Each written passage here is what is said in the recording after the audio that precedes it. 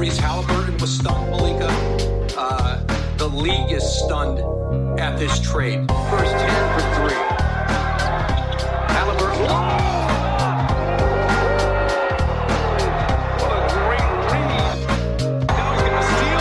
Corte throws it down. Here's Turner just back in. Gets his own board, going strong.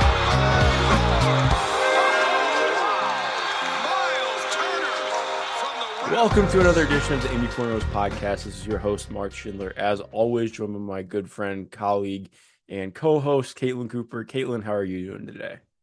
I'm doing well. Excited to talk about the first week of Pacers basketball. And I don't know how our listeners feel, or even how you feel, really, but I kind of like it when we do some of these podcasts in a chunk like this, because it really gives me a little bit more time to reflect and look back at what actually happened in the games. Like if I did these as a reaction pod, just speaking of me personally, like I don't think they would be quite as good because I wouldn't have as much opportunity to really dig into the film. So I hope that people are willing to wait on our reaction pods so that they can get more from me as far as conversation and talking points. Yeah, and I think it's a good point too. I'm glad that we got yesterday's game after what the first game was. I mean, what the first two games were.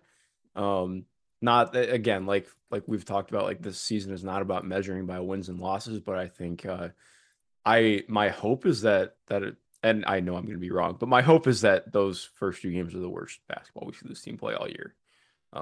Just with respect to what that defense looked like, and we'll get into that, but first thing that I wanted to ask you, just in general, not even with anything like crazy nuance, but what has been your overall impression, overall feeling of the first three games of the season so far? I've been writing about the Pacers. I thought about this the other day since the Paul George Miami Heat days. Mm-hmm. And I honestly can't remember a start to the season where I had less grasp on a team. Yeah. And it's just a different thing to navigate. Like, to be honest, like I've never covered a Pacer team like this. I told somebody that today, like it's going to be a learning experience for me too. Just like it is for the team as they go from game to game, and knowing exactly, what our fans going to want to hear and read about when, the context is different. So when they've been playing so many different lineups, and unfortunately, Miles stepped on the ball boy and sprained his ankle, I think that changed the calculus for them and what they were planning to do to a degree. It's been a lot to track and keep track of, to be honest with you, Mark. Yeah, I'm gonna have to concur with you there. It's it is different. This is different basketball. But there is encouraging and fun stuff to take away from this. And I think I'll just say right off rip, my as I am wont to do, I have like wildly optimistic takes most of the time, but just in general, watching the NBA at large this year has been really fun. The first three games, it feels like it's been a whirlwind. This last week's been absolutely crazy, one of the busiest weeks of my life. Trying to keep up with everything. I've finally seen every team now. I think yesterday I finally caught every team for the first time at least, and I've seen most of them multiple times. And just like the talent overall is so fun. Like you can really just see a lot of the ways that other teams are trying to do things. And I don't know if you've watched the Utah Jazz yet this year. What a quirky, fun collection of players that is most definitely not going to actually be together for the majority of this season. But I've gotten an immense amount of joy watching them punk a few teams to open up the year. So that's been fun. But Pacers, we have to start with Bennedict Mathurin. I just saw this tweet from, I believe it was either the Pacers official account or NBA.com, that Bennedict has scored the most points by a rookie in their first three games since 1995. Yeah, I included that in my article this morning. That was actually from Zach Cram at The Ringer. Yes. Yeah, he looked that up, and then I think the Pacers shared it. But yeah, I mean, I think he's in company with Michael Jordan and Dominique Wilkins and like some really lofty names there, Isaiah Thomas, in terms of scoring output for their first three games. And I have to ask you, Mark, like just in recent Pacer history here, I looked up and Bennedict scored 0.83 points per minute that he's been on the court. TJ Warren during the seedings games and the bubble scored 0.85 points per minute when he was in Orlando. So like I was literally thinking about this morning. Have you watched a more enjoyable 3-game scoring performance from someone since bubble, other than bubble Warren, with regards to what Benedict Matherin's done over these 3 games? Like, can This you think of is another Pacer performance that's been as enjoyable? I can't think Pacers. No, no, not at all. I was just see, I was thinking NBA at large, and even then, I'm like, that's pretty rarefied. Like this is wild to watch. And what I mean, we're gonna dive more in depth into it, but just like I think what's crazy is that I see those numbers. I'm like, yeah, it's not fluky. Like I don't think he's going to do this the entire rest of the season, but also like the things that he's doing are replicable. It's not just hot shooting. Like, yes, he's not going to shoot 51% from three for the full year, but um, I'm just I'm so impressed to start. I think maybe that stretch, like I think it was 2 or 3 years ago when Damian Lillard averaged like 45 points per game in March or something. Um, but that's about as close as I can get to this. So it's pretty impressive. I mean, I was just boggled during the third quarter last night. Yeah, that was wild. And it's like it's stuff that we just weren't really, not that we weren't prepared to see him do it, but like not this early. Like I think you put this out. He had like 5 attempts from three in isolation last year, and he And he just like made one. exactly. And he did it what 3 or 4 times yesterday. Yeah, I mean that It's the I mean, yeah, it's not the degree. He's not covering the same amount of ground as Victor Oladipo. He's not doing it with the same degree of closing speed, but the fact that he passed it to Terry Taylor and backed out to get his defender off balance to close and then attacked to the 3 point line and rose up and then did the other one as the top of the key against Sadiq Bey. Like the nuances of that one, that was just so much basketball joy watching that in slow motion with him coming up to the 3 point line and going to rise into his pull up the minute that he sees Sadiq Bey step back on his right foot. Sadiq Bey's right heel hadn't even touched the ground and he was getting up to shoot. Like that's why he basically needed no space to do it. And then Sadiq Bey had to reach out with his left because he didn't have time to lunge back with his right. So as a right-handed shooter, Matherin's making that shot with Sadiq Bey's left hand in his face, which yeah, like not every coach teaches offhand closeouts. Some of them do, but most NBA players will still close out with their right hand. So like the fact that he had like no room against the left hand closeout, read the footwork of Sadiq Bey and the defensive coverage and like just casually makes that shot. Like that was just one of the most audacious things. And I was not expecting it, Mark. I admit, like we did the stock up, stock down series. There was a lot of things I liked about Benedict Mathurin. And there are ways from that the Pacers are using him, but I did not expect to see that last night in game three yeah. of that third quarter. Yeah, and what I've been really impressed by too, and it seems small, but just based on again, like you're talking about what we saw at at Arizona, I mean, I've really liked his ball movement. Like, not that I think he's been a great passer, but like he's been really good at just okay, I don't have an opportunity here. I'm shifting the ball and moving. Like, I think that there's still a lot for him to keep, improving on and learning with that, but I have been kind of impressed with that. That Um, was even an improvement from Friday to Saturday, honestly, because yeah, I felt in the Spurs game that he had missed several playmaking opportunities that would have been there for him. And I made like a one line note of that in the article this morning because of what you just said. Like, there were times in transition where he could have forced the issue and he like stuttered his steps in transition to pass or pitch the ball ahead to a corner shooter, or like he came off a DHO, saw he didn't have anything and passed it to Chris Duarte in the corner. Like, it's not like an advanced read, but the difference being is like I remember my stock down in that article was that there was too many times where if Arizona ran a play that quote unquote was for him, he didn't realize that just because the play is for you doesn't mean the shot is for you. And like last night in particular, I thought there was like 3 or 4 spots where it's like, yeah, that's zoom action for Benedict Mathurin or that's veer for Benedict Mathurin, but he's realizing that like I don't have to score no matter what here. So I think that's a good point by you. yeah, and I mean, even just like looking at a shot chart is really fun because we talked about um at the end of preseason, we talked about okay, you know, is the free throw like the ability to get to the line real? And he's getting to the line 5 times a game right now. Like the finishing through contact has been really impressive. Like he's doing stuff with in-air adjustments and like you mentioned, I just think the overall confidence he's had has been like that's just the kind of stuff that I couldn't really predict or anticipate. Like that, I mean, like he was obviously very confident in Arizona, but to come in and do it the way that he's done now has been just wild. But when you look at his shot, I think he's taken like um 3 to 5 shots max outside of floater range. Which I think not again, like you and I will always harp on this. It's not that the mid range is bad, but it just is indicative. Okay, he's not picking up the ball all the time at the nail. Like, and part of that is like you wrote about and like we've kind of both been tweeting about throughout the week. Like they've done such a good job of scripting him to get looks that are on the ball, coming off the ball, that make it so much easier for him to get to the rim just on a straight line drive or without really having to be awesome with his handle. And there have been like little intricate improvements in his handle that we've seen since Arizona and that really popped at Summer League. But overall, it's just things have been so simplified for him and he's just running away with it. Which has been really awesome to see. And even more impressive considering how bad the screening is normally. So Yeah, I mean, and he has, he's shown some pretty decent footwork too when he gets yes. downhill. I The mean, way yeah.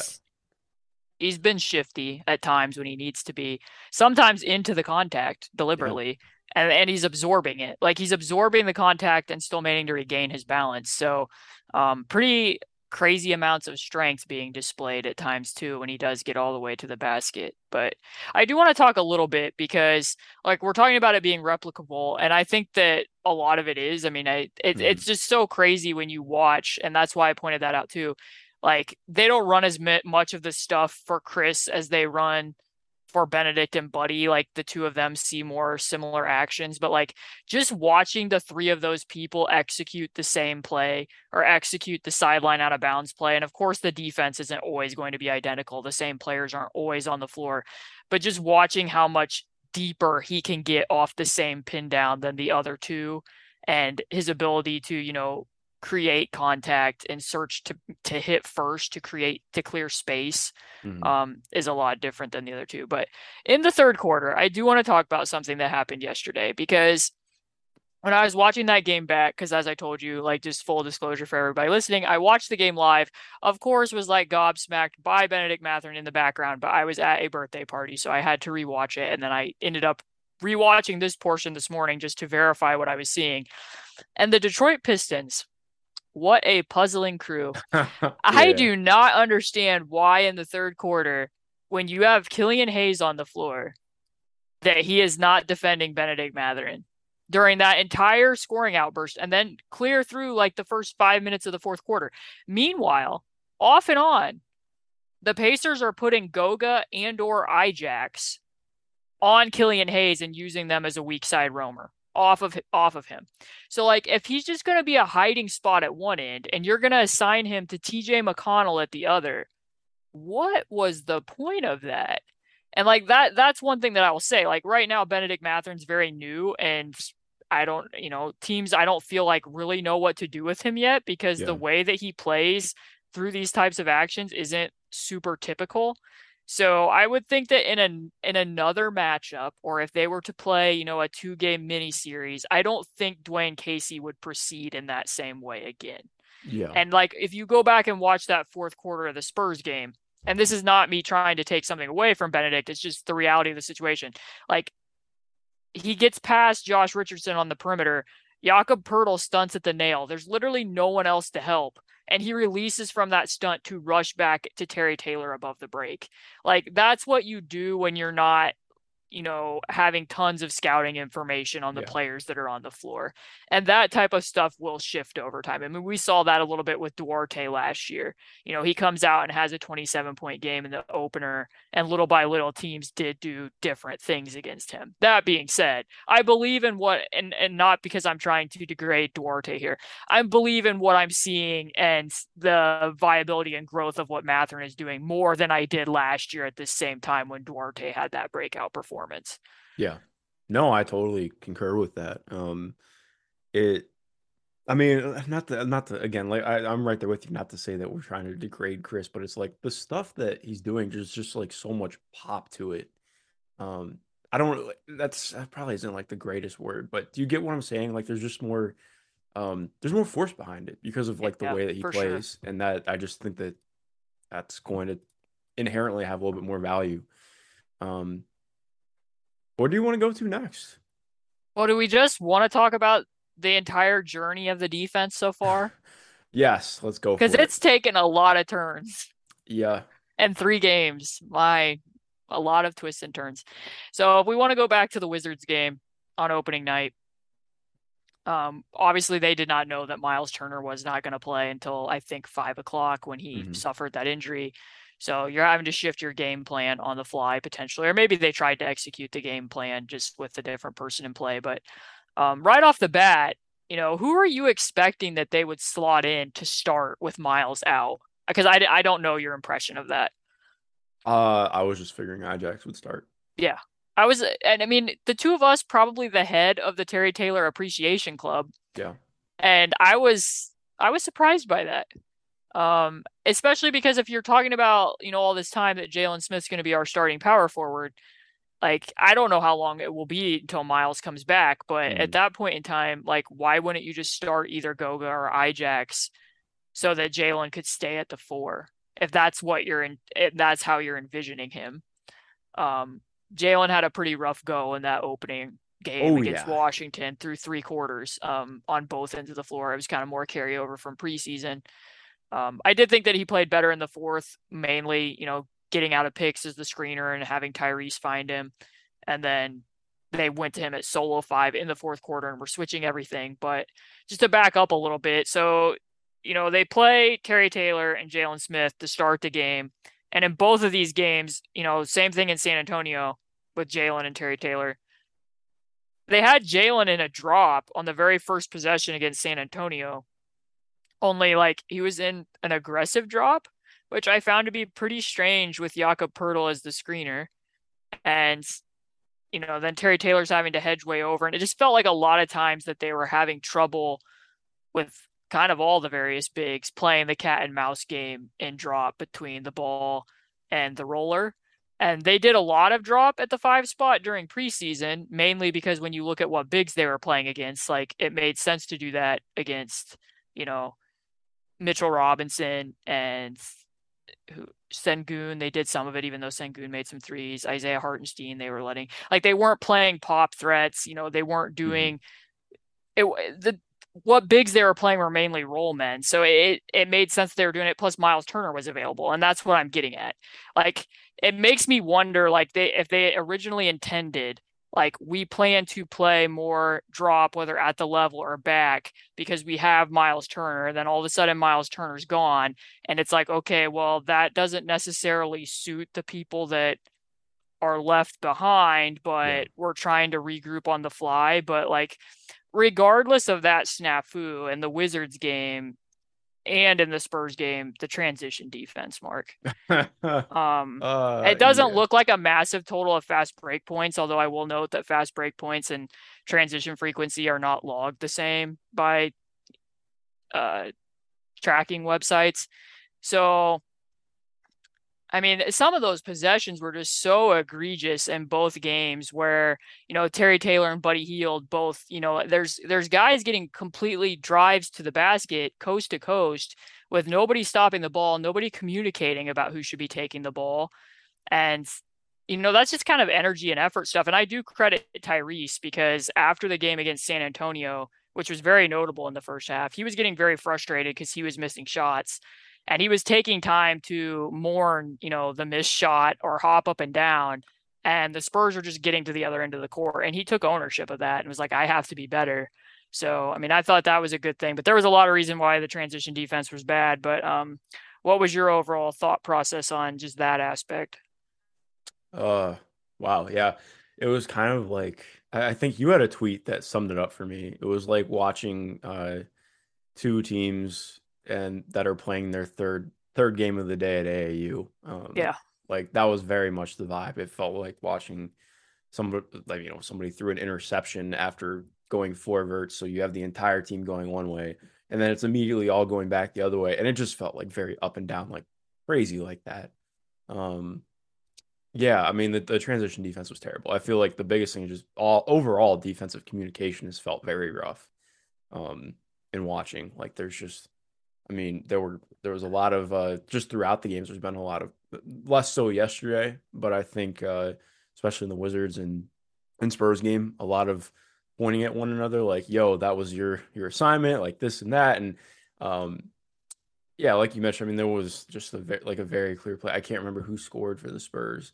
I think it might have been Trey Jones, but they weren't even coming fast in transition. The Yeah. entire Pacers team was back, but just nobody picked them up. And Yeah. like they just watched them score and it was like, oh, cool. And yeah, that's happened like 5 or 6 times a game before yesterday. So it was Yeah, I mean, transition defense has been there's bad. yeah, because I mean that I told you before we hopped on, but that was going to be an article for me because when you looked at it, like, I don't think it's fair right now for me to be hypercritical and be Hmm. scrutinizing like complex scheme elements necessarily, especially when you don't have, your best rim protector available. But I do think it's fair game in a season that's about rebuilding to be questioning the habits that they are building. And some of the habits that have been on display in those first two games were very similar to the stuff that we were seeing at the end of last season. And I mean, it's like Ijax running with his back turned, having no idea that the ball's behind him. And then Terry Taylor and Benedict Mathurin are like not saying who's going to pick up the ball or who's going to take the perimeter. And like, of all the glowing things that we said about Benedict Mathurin, I don't take any of them back. But when you watch the film on the transition defense, he's a little bit like Karras, and that he's going to be a recurring character in the film of why things are going wrong. Yeah. There's a lot of instances where we know what his speed is in the open floor offensively. I'm not exactly sure why that isn't showing up defensively in terms of getting back, and in terms of like sometimes he'll just, make a little lunge and reach instead of making an effort to actually get over and stop the ball, or whatever that communication is going to be. I've seen Chris get a little bit frustrated with that a couple times. Hmm. And then also I think, you've mentioned it, like Matherin's obviously very good at crashing the offensive glass, but I do wonder what the balance on that is to a degree, because when Yeah. you watch the Spurs film back in transition in particular, like there's one play where they're running like the veer action that's supposed to be for Matherin out of a sideline out of bounds play, and then they're like, "Oh, the Spurs are playing 1-3-1." So TJ skips it to Aaron Nesmith in the corner, and like this goes back to the Aaron Nesmith attacking closeouts to, ongoing adventure where he should have driven the closeout, but he takes a step and shoots a three where he could have made it a 2-on-1.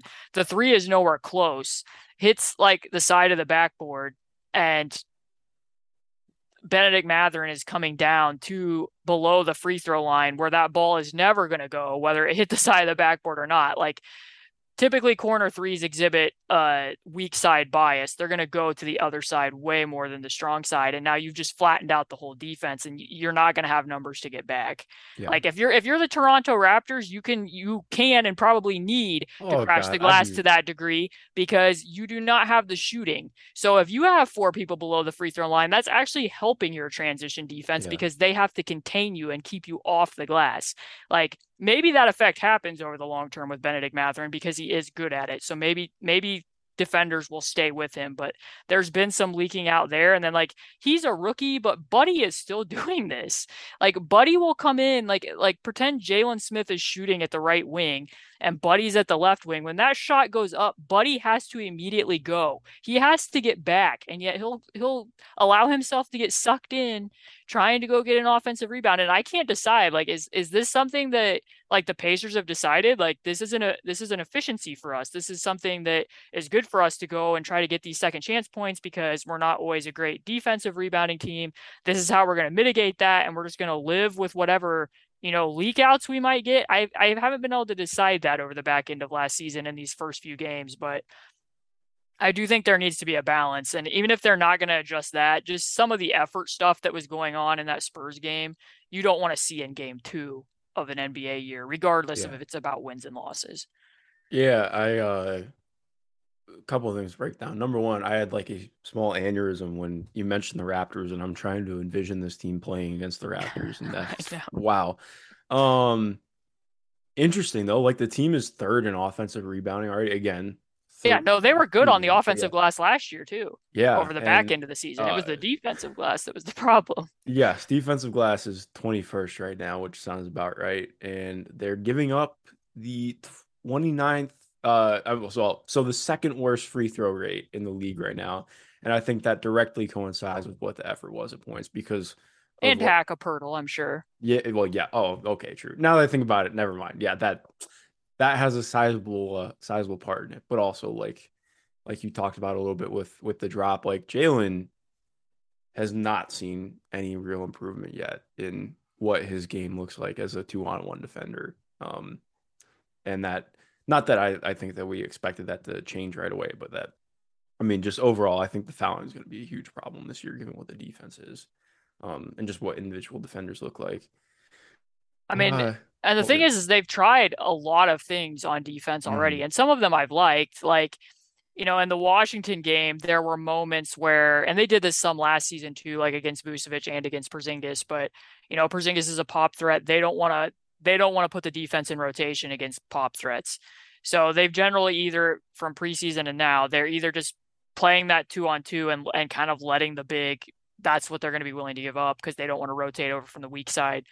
Or what they did in the Washington game is they assigned either Terry Taylor or O'Shea Brissett to Porzingis. When Porzingis screened, they switched those actions and then they put either Goga or Ijax, whichever one of them was on the floor, and assigned them generally to like Rui Hashimura or I think maybe Kyle Kuzma on a couple possessions, but it was generally Rui and let them do weak side roamer stuff, which those possessions were pretty effective, especially when Aaron Nesmith was on the floor. Like I do want to give some credit to Aaron because I think in the moments where the defense has looked more like, hey, people know what they're doing, he's generally a part of it because, like, if you do switch that pop action and it's, Terry switching out to the ball and now Tyrese is on the roll with Porzingis, Aaron was very timely with either using a kick out switch on those rolls or using a scram switch on the post up and then being pretty good too about pressuring Porzingis and pushing his pickup point outside the free throw line. So like that happened. They were in drop at the beginning of that game. And then by the end of the game, when they played Jalen at solo 5, they were switching on everything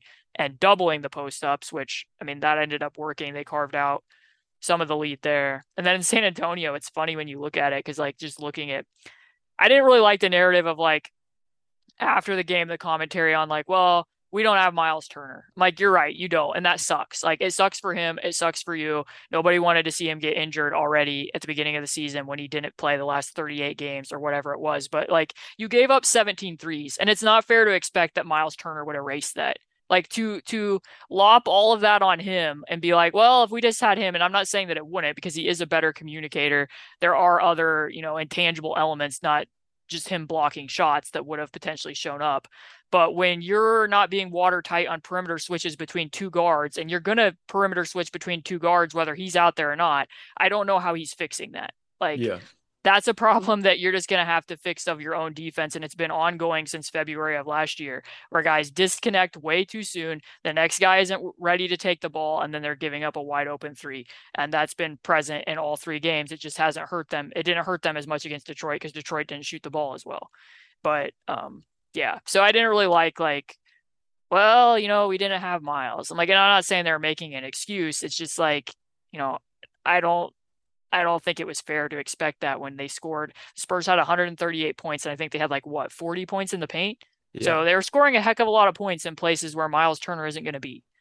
Um, Well, yeah, it's tough because well, not tough. It's tough to watch because it's always, or I shouldn't say always, but like the team is they're not awesome at containing the initial drive, but it's the scramble that is just like, oh my God. Like there was a play in the Wizards game where after the initial drive, there were just four guys standing on the baseline. And that was like what the defense looked like for the next 3 or 4 seconds. Like it's just like stuff like that where it's like, wow, okay, there's a lot to be done here. Um, one that thing, being said, yeah, oh, that sorry, being said, I do want to head to the Pistons game just a little yes, bit I was gonna because do that. there was better stuff, I Yes. felt, for sure. Like number one, the energy was better. Hmm. You could tell the guys were more, like I said, at least more energized on the end of the floor. We know how many blocks they got. I do think the blocks were in part. I think Ronald Norris coordinating the defense this year. That's what it sounds like.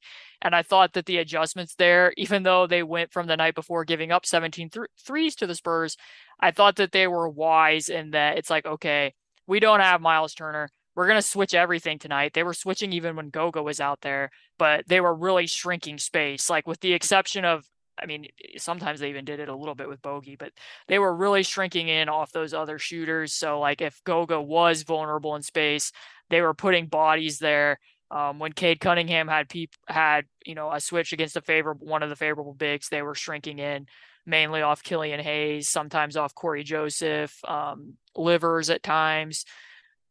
Pretty much at least two people, with the exception of Sadiq Bey and Bogey. Like whoever the other people were on the floor, they were helping off and being very aggressive, being early in the lane and helping off of the corners, even if that meant, I think they gave up like 12 corner three attempts last night, and that was visible. But I thought that the game plan was pretty smart given what the personnel was, and like it could have failed pretty poorly if Detroit shot the ball really well, but they weren't. And also like they just weren't making, like if you look at some of the screenshots, like some of the reads that Jaden Ivey and even Cade were making at times through the first three quarters, like they weren't even seeing the opposite side of the floor where those guys were to really be punishing the Pacers for how far off they were coming from shooters. So, and then also just Jaden Ivey in general, like if we think back to last year, not that Jaden Ivey is Giannis, clearly he is not, but like in terms of building a wall and having multiple bodies there when Jaden was getting ready to drive, it was so much better than what we had seen in like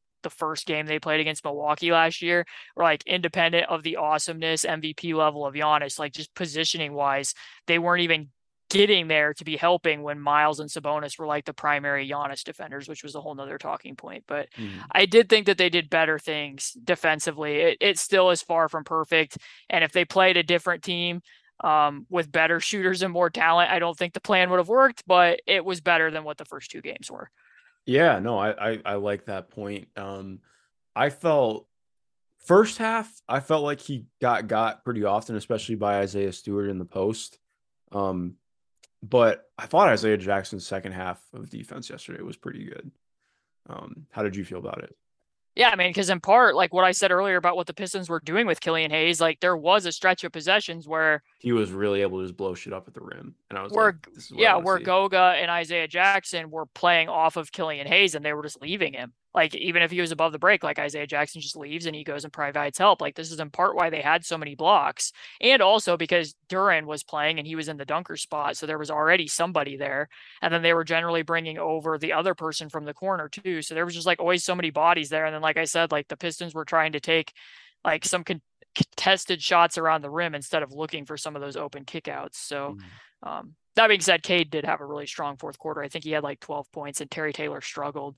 And they were switching everything, and he wasn't containing there very well. I think that like two of Cade's step backs or self-created threes were against Terry, and then he had a couple drives against him too. So that's, I think, why Terry probably didn't finish the game. But and another element of that, one other shout out, is that Aaron Nesmith was picking up Cade full court in the minutes when he was out there, especially in the fourth quarter. So at least was putting some pressure on the ball and forcing him to work before then he switched off whenever they were switching stuff. But I thought Aaron Nesmith, again, like I will give him credit because I feel like anytime there's been competent moments on defense, he's generally been on the floor.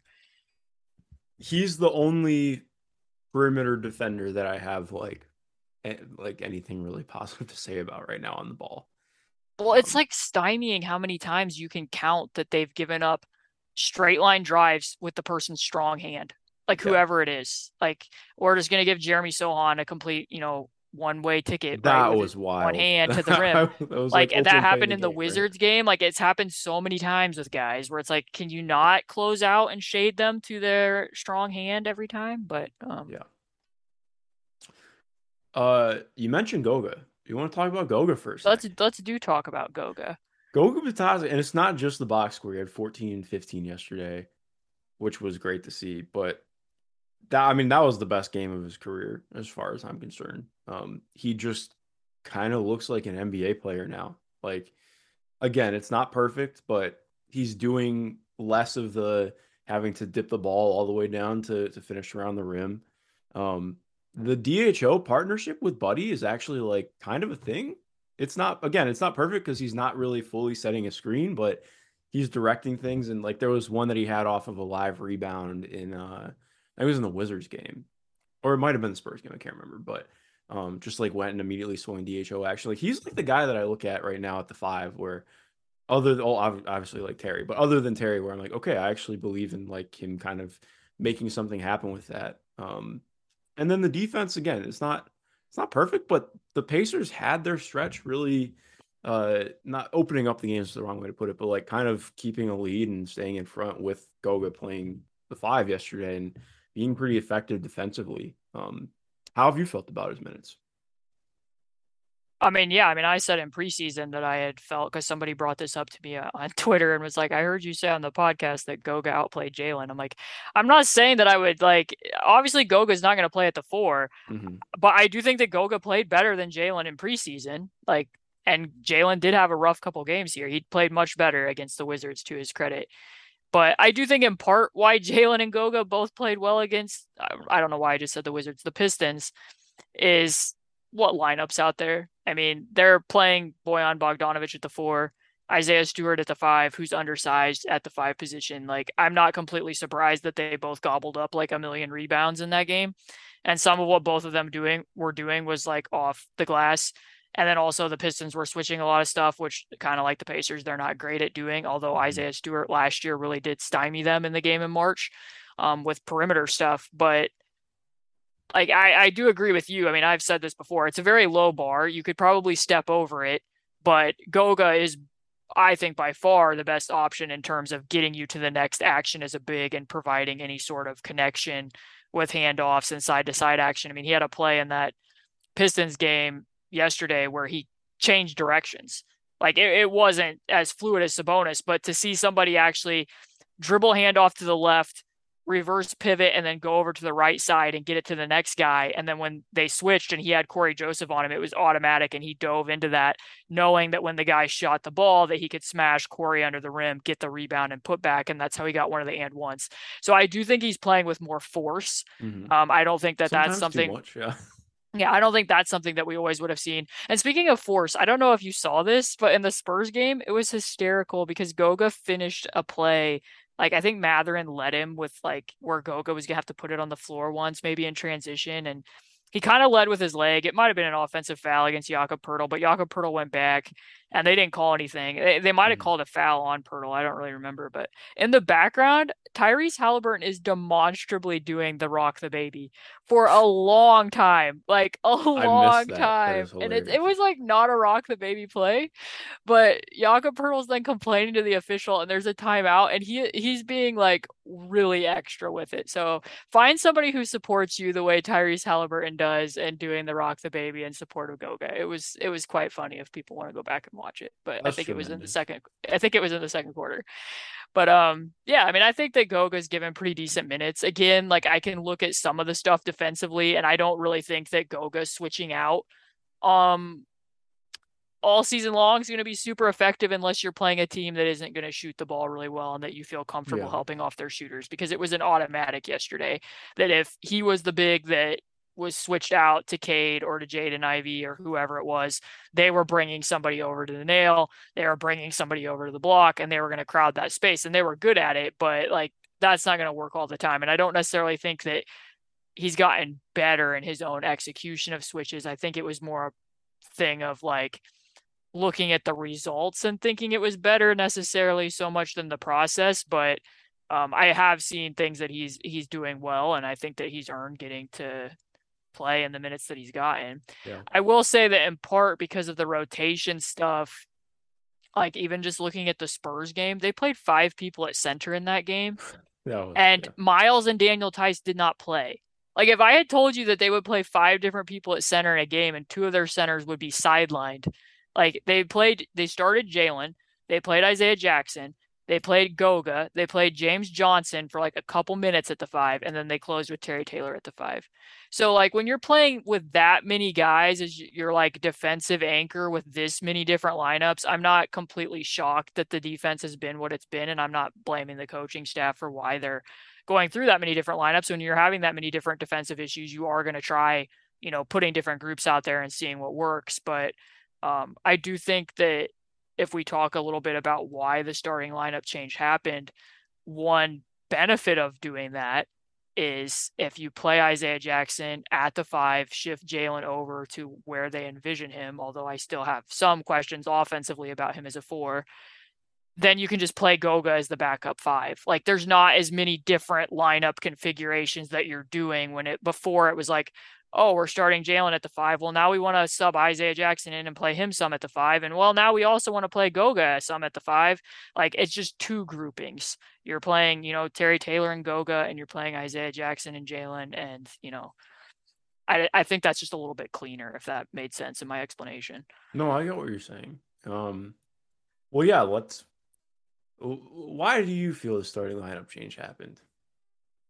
Well, in part, like what we said about Aaron Nesmith, like I think it was just logical to have him out there from the tip I because agree. he's one of the few people that's making rotations on time and kind of being where he needs to be when he needs to be there. It's not completely perfect, but I do think it's been better when he's out there. And then, like in Jalen's case, he just kind of struggled through 2 games, and I was surprised to begin with that Isaiah Jackson wasn't just starting, to be honest, and that they went with Terry instead. But Yeah.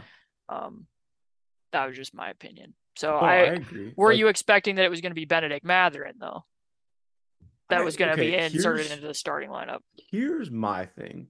I don't care that Benedict isn't starting right now. I don't really either. Like I'm I very keep seeing indifferent it to on it. Twitter, and like number one, he's playing starters minutes. Yeah. Like he's played the second most minutes on the team He for played the entire fourth quarter. yeah, exactly. So to me, and also too, like again, small sample size, but like it's working incredibly well. So I don't think that it matters a whole ton. Like he's going to start eventually. Like I Yeah. think that goes without saying. But to me, I just don't care that he's not starting right now. Like that, I understand bringing him off the bench to start the year and just seeing what it looks like and working him in. Clearly, he is playing really well right now. So I don't care about that. I agree with you on the Nesmith start, and I'm interested to see how he continues to play because it feels like we're going to keep seeing that. And I agree with you that I think that's the right thing. Um, I'm trying to think if I wanted to ask you anything else off that. Um, how do you feel about Terry Taylor's first 3 games? I mean, I think Terry Taylor's mainly been what you expect. I thought it was rough for him, like I said, in the Yeah, fourth quarter against the Pistons with Cade Cunningham kind of hunting him a little bit and him struggling to stay in front of the ball. But I mean, I think he's mainly just giving you what you expect. I wouldn't have started him personally, but I think that Rick values the fact that he can play within flow game and is yeah, generally going to make the next right read. So um, I can understand it. yeah. No, I agree. I imagine he's going to finish better soon. It's just been again small sample size. They played against uh I don't remember what I was gonna say with that. But yes. Do you want to talk about Duarte? Yeah, I mean, I want to point out I don't know how many people watch the qualifying games like I did when I did my breakdown. I still think that Duarte is doing good things on a basketball court. I just don't he's not making shots from three, clearly. I think he's Hmm. shooting like Yeah, 21% it's or yeah, something from three. 20% right now. And that carries over to those games. He did not shoot the ball well at Summer League in Las Vegas. He did not shoot the ball well in the friendlies, except for one. And he did not shoot the ball well with the Dominican Republic in the 2 qualifying games. So I do have, and I'm not trying to start some conspiracy theory here. I'm not a doctor, but I do have some questions about like if the toe is affecting his shot at all. Because in part when I was watching the Dominican Republic games, like they were running a ton of floppy action Hmm. and Chris still isn't great shooting off movement, so I attributed some of why he was missing as many shots as he was to that. And also, like, he was having to take some very deep shots because he was getting trapped because he was more of a primary option. I'm like, that kind of makes sense. But then I don't know if you saw it, but it was clear as day with like 6 minutes to go against the Spurs. He goes in for a drive, lands on the toe, comes up hopping the whole way down the court, and then when there's a stoppage of play, he bent over and grabbed that toe. Yeah. So like I was kind of preparing. I didn't know if he would play on the second night of a back to back, and I was expecting that he wouldn't be in the starting lineup if he did, just because some of what the shooting struggles have been and trying to get him going a little bit. But then Rick was asked, I believe, by Jeremiah Johnson before the game, and Rick said that he tweaked the toe in the prior game. So like that just makes me wonder if there isn't something that's like just been ongoing and lingering there. Like I'm not going to blame all of it on that because I did think that he did some nice things during preseason. Obviously, he leaped and had the big dunk on Saturday. So I don't know the intent of that. It's not my body. I don't know how he feels, but I do think that might be somewhat of an impact, at least over the last game and a half. But other than that, like I don't know how you feel, but like they haven't cashed in on some potential assists that he's had. Yeah. I think that he's made some nice passing reads in all three games that haven't necessarily been there. And then the other thing that needs to be accounted for with Chris is twofold. Number one, he's mainly being the person assigned to the other team's top option. That was happening during preseason. He's the person, having to defend above his size against RJ Barrett. He's the one who's getting assigned to Bradley Beal on opening night. Like, I don't think it's completely unexpected that, he's not going to have quite the same role in the offense. And then they're, like I said before, they're not running some of the same stuff for him that Buddy and Matherin are both regularly getting. So I think that makes it a little bit awkward too. And then there's just also the element that Bennedict Matherin's behind him, and Bennedict Mathurin is playing as well as he is. Like, think back to, Sabonis's and Victor's first breakout year when Sabonis really was putting up numbers. I think Miles had like a concussion for a time, and then Miles comes back, and it's like that guy's behind you and he's really playing really well. And like, that's a good thing for the team. I'm not saying there shouldn't be competition, but I'm sure that's somewhat extra pressure. Like, I'm not saying that Chris doesn't want his teammate to do well, but like, I would be surprised if that, like, I would be thinking about that. Like, oh, that guy who plays my same position and does some of my same stuff, like, where do I fit in, and trying to find your fit and not be pressing too hard with what you're doing. But what have you thought of Chris's minutes? Yeah, I mean, I think I'm there with you. It's like I had forgotten that he did stub his toe, like, or not even just stub his toe, but like kind of aggravated his toe. But you can kind of tell in watching him, like he doesn't look quite as He doesn't look as sure-footed.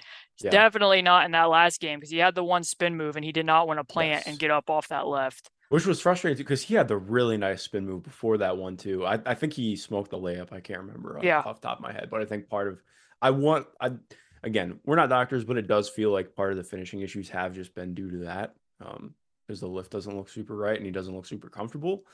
But like I think he's still doing good things out there. Like you mentioned, I think again, like you just have to kind of take this as yes, role change, just a little bit of awkwardness with injury, and like this is a different team. Like I think it's more about like seeing the process stuff with him. And I generally have been like, I think that Chris has looked like doing the things that we want to see from him. And I think like you mentioned too, I don't think that he's been some huge minus defensively. Like I think he's obviously like when noting what he's been asked to do. Yeah. He is far down the list of guys who have been a problem defensively. And I agree too with what you're saying about Bennedict. Like, not that I think Chris is thinking about that, Yeah. but I know if I was in a spot, it'd be hard not to be. Like, it just is. It definitely would be a little bit of an awkward thing, and I mean, it already is kind of an awkward thing unintentionally.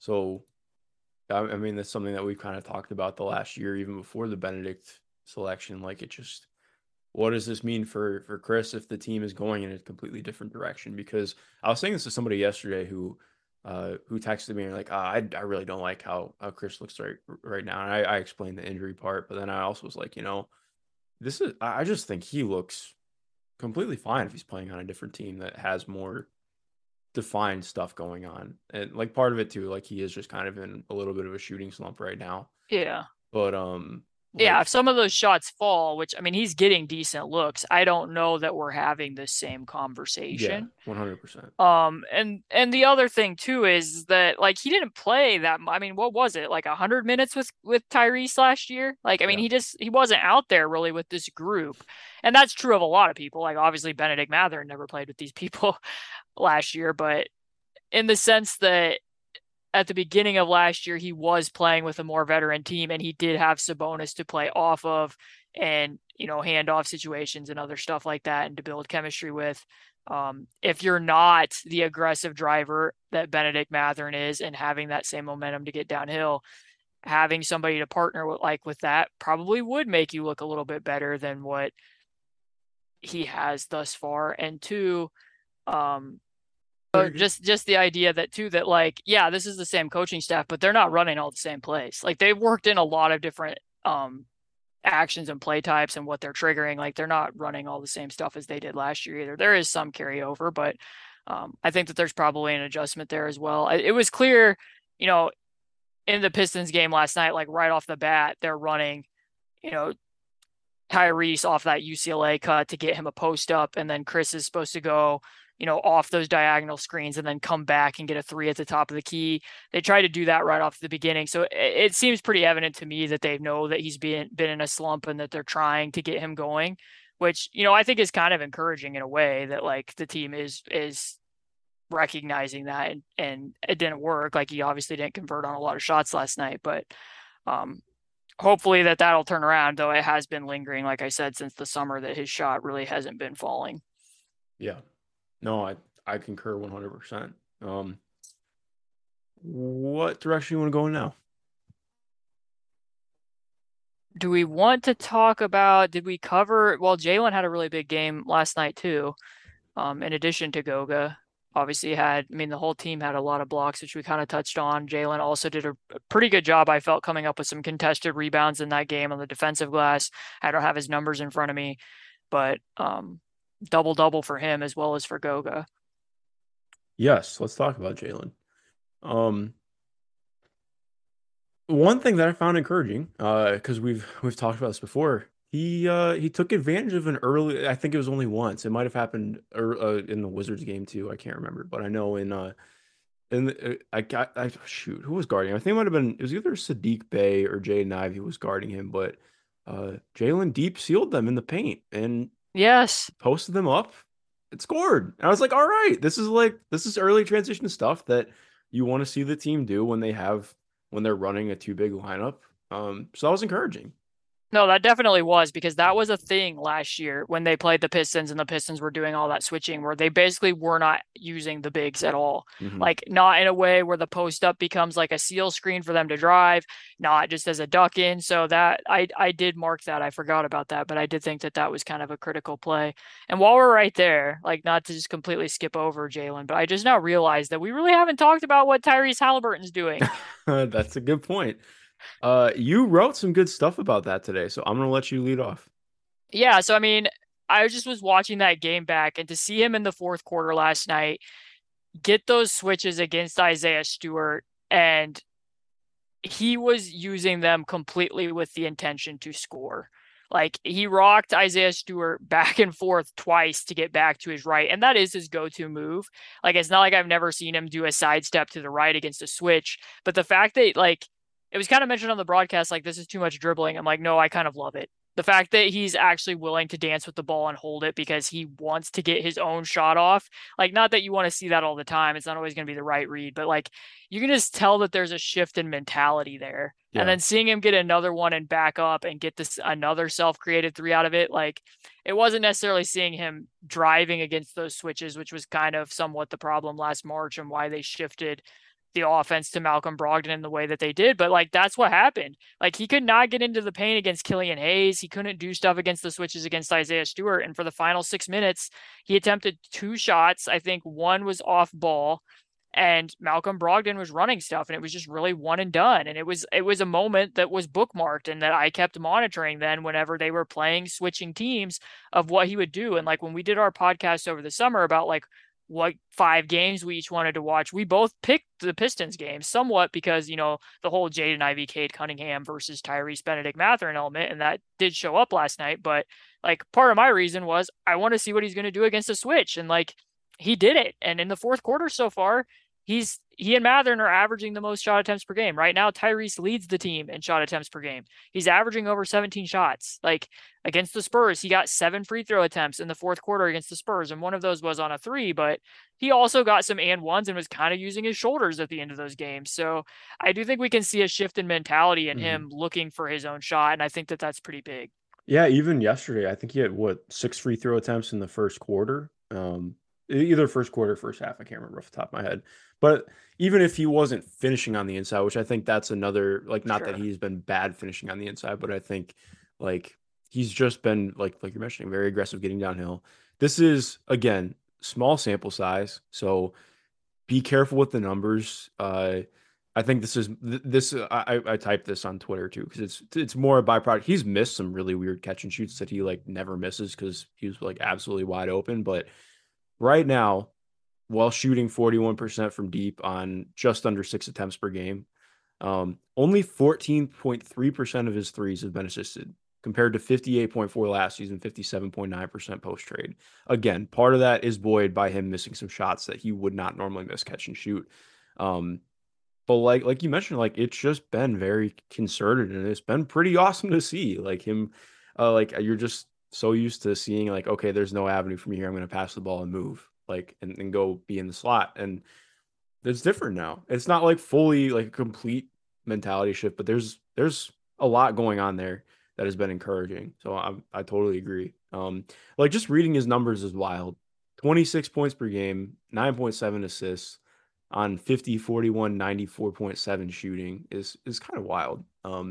Yeah, and 6 free throw attempts per game. Exactly. Like in one of those, like I said, he got more against the Spurs than what was the case in the other two. But still, like even last night, I mean, I've said this many times, like I would be willing to sacrifice, and he's being hyper efficient right now, but I'd be willing to sacrifice some of his efficiency Yes. for I don't know how else to term it, but like bad shots just to get him to take them around the rim. And like that happened last night in the Pistons game where he had a matchup against Bojan Bogdanovic and the person he didn't want the screen, but I think Jalen, I don't know who brought the screen, but they were being guarded by Cade. So now Tyrese goes from having Bogey to having Cade Cunningham, but he still drove it. Like it was a very off balance shot when he got there that really had no chance to finish, but he took it. And like I think that that's a positive step forward in terms of him not being completely reliant just on his floater and being willing to do that. I mean, it's been kind of interesting because the fourth quarter's kind of been important in these two because he started out pretty poorly in the Spurs game. He didn't play all that well through three quarters, but then,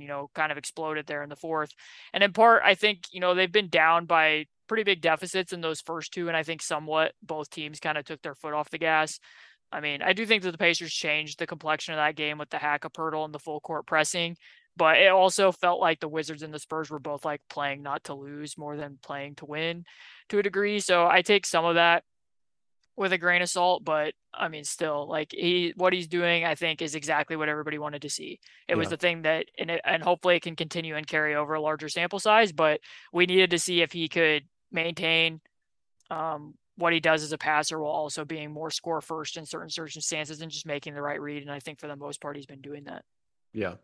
No, definitely. Is there anything else you want to hit on? No, I think that actually covers everything that I had from these three games. Okay, cool. Yeah, I'm trying to think if there's anything else. I think that that's it on my end. I do one last thing I do want to hit on. I just there were a lot of takes that the Pacers were quote unquote trying to tank by holding out Miles and shit like that. I just found it a little bit aggravating because it seemed like, I mean, in hearing him talk, in the way everything played out, like I think it's pretty clear that it was just a freak accident and that was not intended at all. So I have been a little bit frustrated with seeing that sentiment get thrown around routinely. I don't know if you felt the same. I'm not trying to speak for you, but No, I mean, he seemed pretty dejected and disappointed to me when I saw the interview of him talking about not being able to be ready to play and that he had family in town. So, and like I said, like if that was the case, like Miles playing in that Spurs game, he would help. He's certainly the best rim protector, best center, best defensive communicator that they have, but that wouldn't have been fixing all of their problems anyways. And I don't think that he was sitting out. I think that he stepped on a ball boy's foot. That's very unfortunate. And the Pacers have to be careful with that. He has to be careful with that. He's in a contract year. Depending upon what the Pacers want to do, they want him to be healthy. So I just think that was the long and the short of it. I didn't see that dialogue, but that wasn't my opinion. I didn't think they were trying to tank the 3 games. So, well, awesome. I'm glad we're in lockstep on that. Caitlin, I think that closes up for us. to everyone listening, thank you for listening. The Pacers play the Philadelphia 76ers tomorrow. I guess I should say today when this podcast comes out.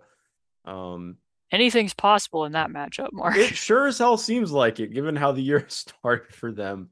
Also, the Blazers are 3-0 now. They just beat the Lakers right now in what looked like an absolutely wild fourth quarter.